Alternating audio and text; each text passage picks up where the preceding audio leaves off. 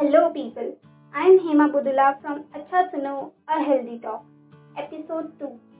Today we are going to discuss on a very important and very common disorder or a health condition, that is hypertension or increased blood pressure, or you may refer as BP. Do you know how very common is this health condition?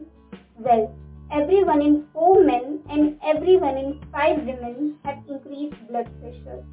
To understand a condition, we need to know its cause, and these causes help us to understand and take necessary steps towards prevention of the disease. There are two types of causes which leads a person to have increased BP. These causes are primary and secondary. Over 90% of individuals have BP due to primary cause. The origin and mechanism of primary cause is still unclear and it cannot be reversed. But we do know some possibilities such as genetic trait, sodium imbalance, hormonal imbalance, etc. Whereas about 10% of individuals having BP are due to secondary cause and it can be reversed. Secondary cause means the patient is having BP due to presence of another health condition, or we know the exact origin or mechanism of how the disease is arised. So secondary cause include presence of kidney diseases, thyroid diseases, sleep disorders, constriction of blood vessels, cancer of adrenal gland or any syndrome, and also even due to side effects of certain drugs. Before we go in details of how exactly each cause can lead to such conditions, let's know the normal values of BP and how to diagnose it. So BP is measured by using an instrument, that is sphygmomanometer. Nowadays there are also digital instruments available in the market which has made it easy for the patients to measure themselves. Also there are certain rules of how to measure your BP at home using digital devices, as some doctors advise patients to check their BP at home to have a proper track on. And so while checking BP, a person must be seated properly and should stay calm. The arm with the cuff must be placed on a support level almost equal to that of the heart. A person must not consume alcohol before checking BP, and he or she should not exercise within 30 minutes before measuring BP. Anyway, the digital devices differ in their methods of measuring as per the device, and also a person must consult a nurse or a doctor before buying a digital device to know the desired cup size, as inappropriate cup size may lead to an error in measurement of BP. BP is usually measured 3 times for accuracy of the reading. The BP measurement usually has 2 values, that is systolic and diastolic, which is written as systolic upon diastolic mm of Hg. The normal value of BP is about 120 by 80 mm of Hg. If there is a slight difference from the normal value, you need not to be concerned. If BP is about 120 to 139 upon 80 to 89 mm of Hg, then the person is in pre-hypertensive stage and can be brought to normal stage by slight changes in diet and lifestyle. And if the BP is about 140 to 159, about 90 to 99 mm of Hg, then the person is in stage 1 of hypertension. The person can be reversed to normal stage by changes in initial stages or initial days.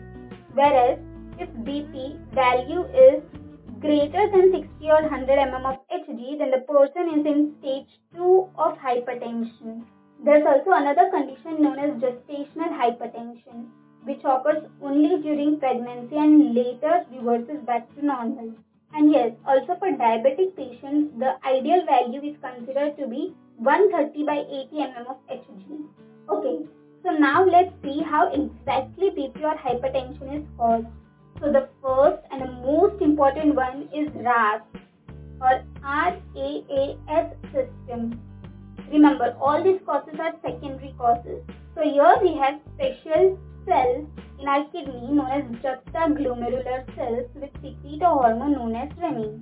The certain part of brain triggers the juxtaglomerular cells or JG cells which releases hormone renin, and renin controls the increase or decrease levels of blood pressure by absorbing sodium, water, constriction of blood vessels through certain mechanisms or certain reactions, which leads to increase in blood volume and constriction of blood vessels as well as increase in blood pressure.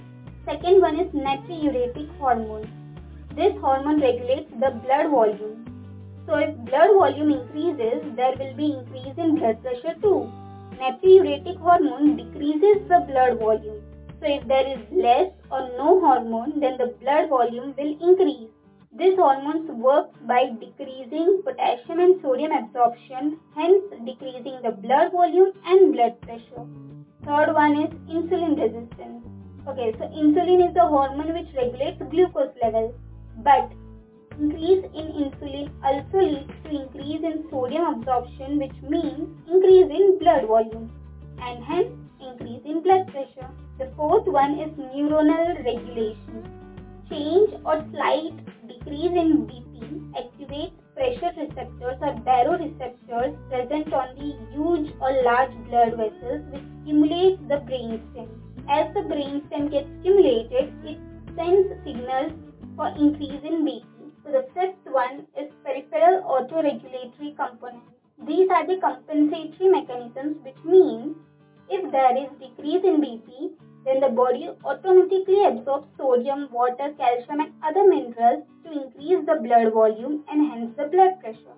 The sixth one is vascular endothelial mechanism. Here the constricting substances or hormones such as angiotensin 2, endothelin 1 increase, whereas dilating or releasing hormones or substances such as prostacyclin, nitric oxide decrease. This results into increase in number of constricting substances and decrease in number of dilating substances. This means that the constriction of the blood vessels leads to increase in level of the blood pressure. And now the seventh and last one is electrolyte imbalance.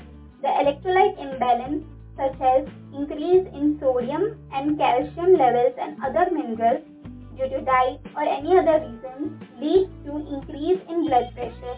Now, you definitely do not need to memorize all this stuff, but yes, you need to understand it. How will you identify the disease?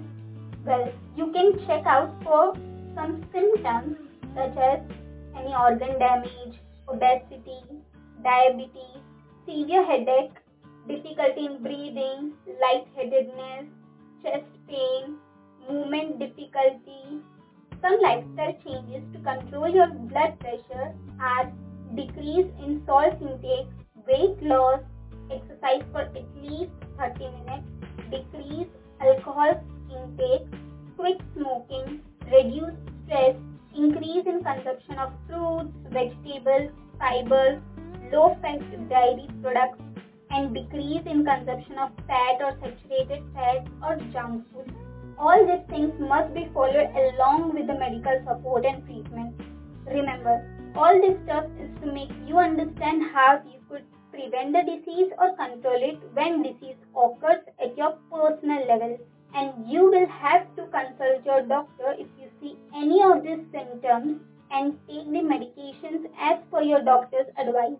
The diet which was described earlier is to be followed with the medical treatment. So that's it. If you need anything to be discussed more in detail or any other topic to be discussed, then you can DM me on my Instagram handle @chasuno. Thank you for listening so far and do not forget to subscribe to receive notifications of the latest episodes. See you in the next episode.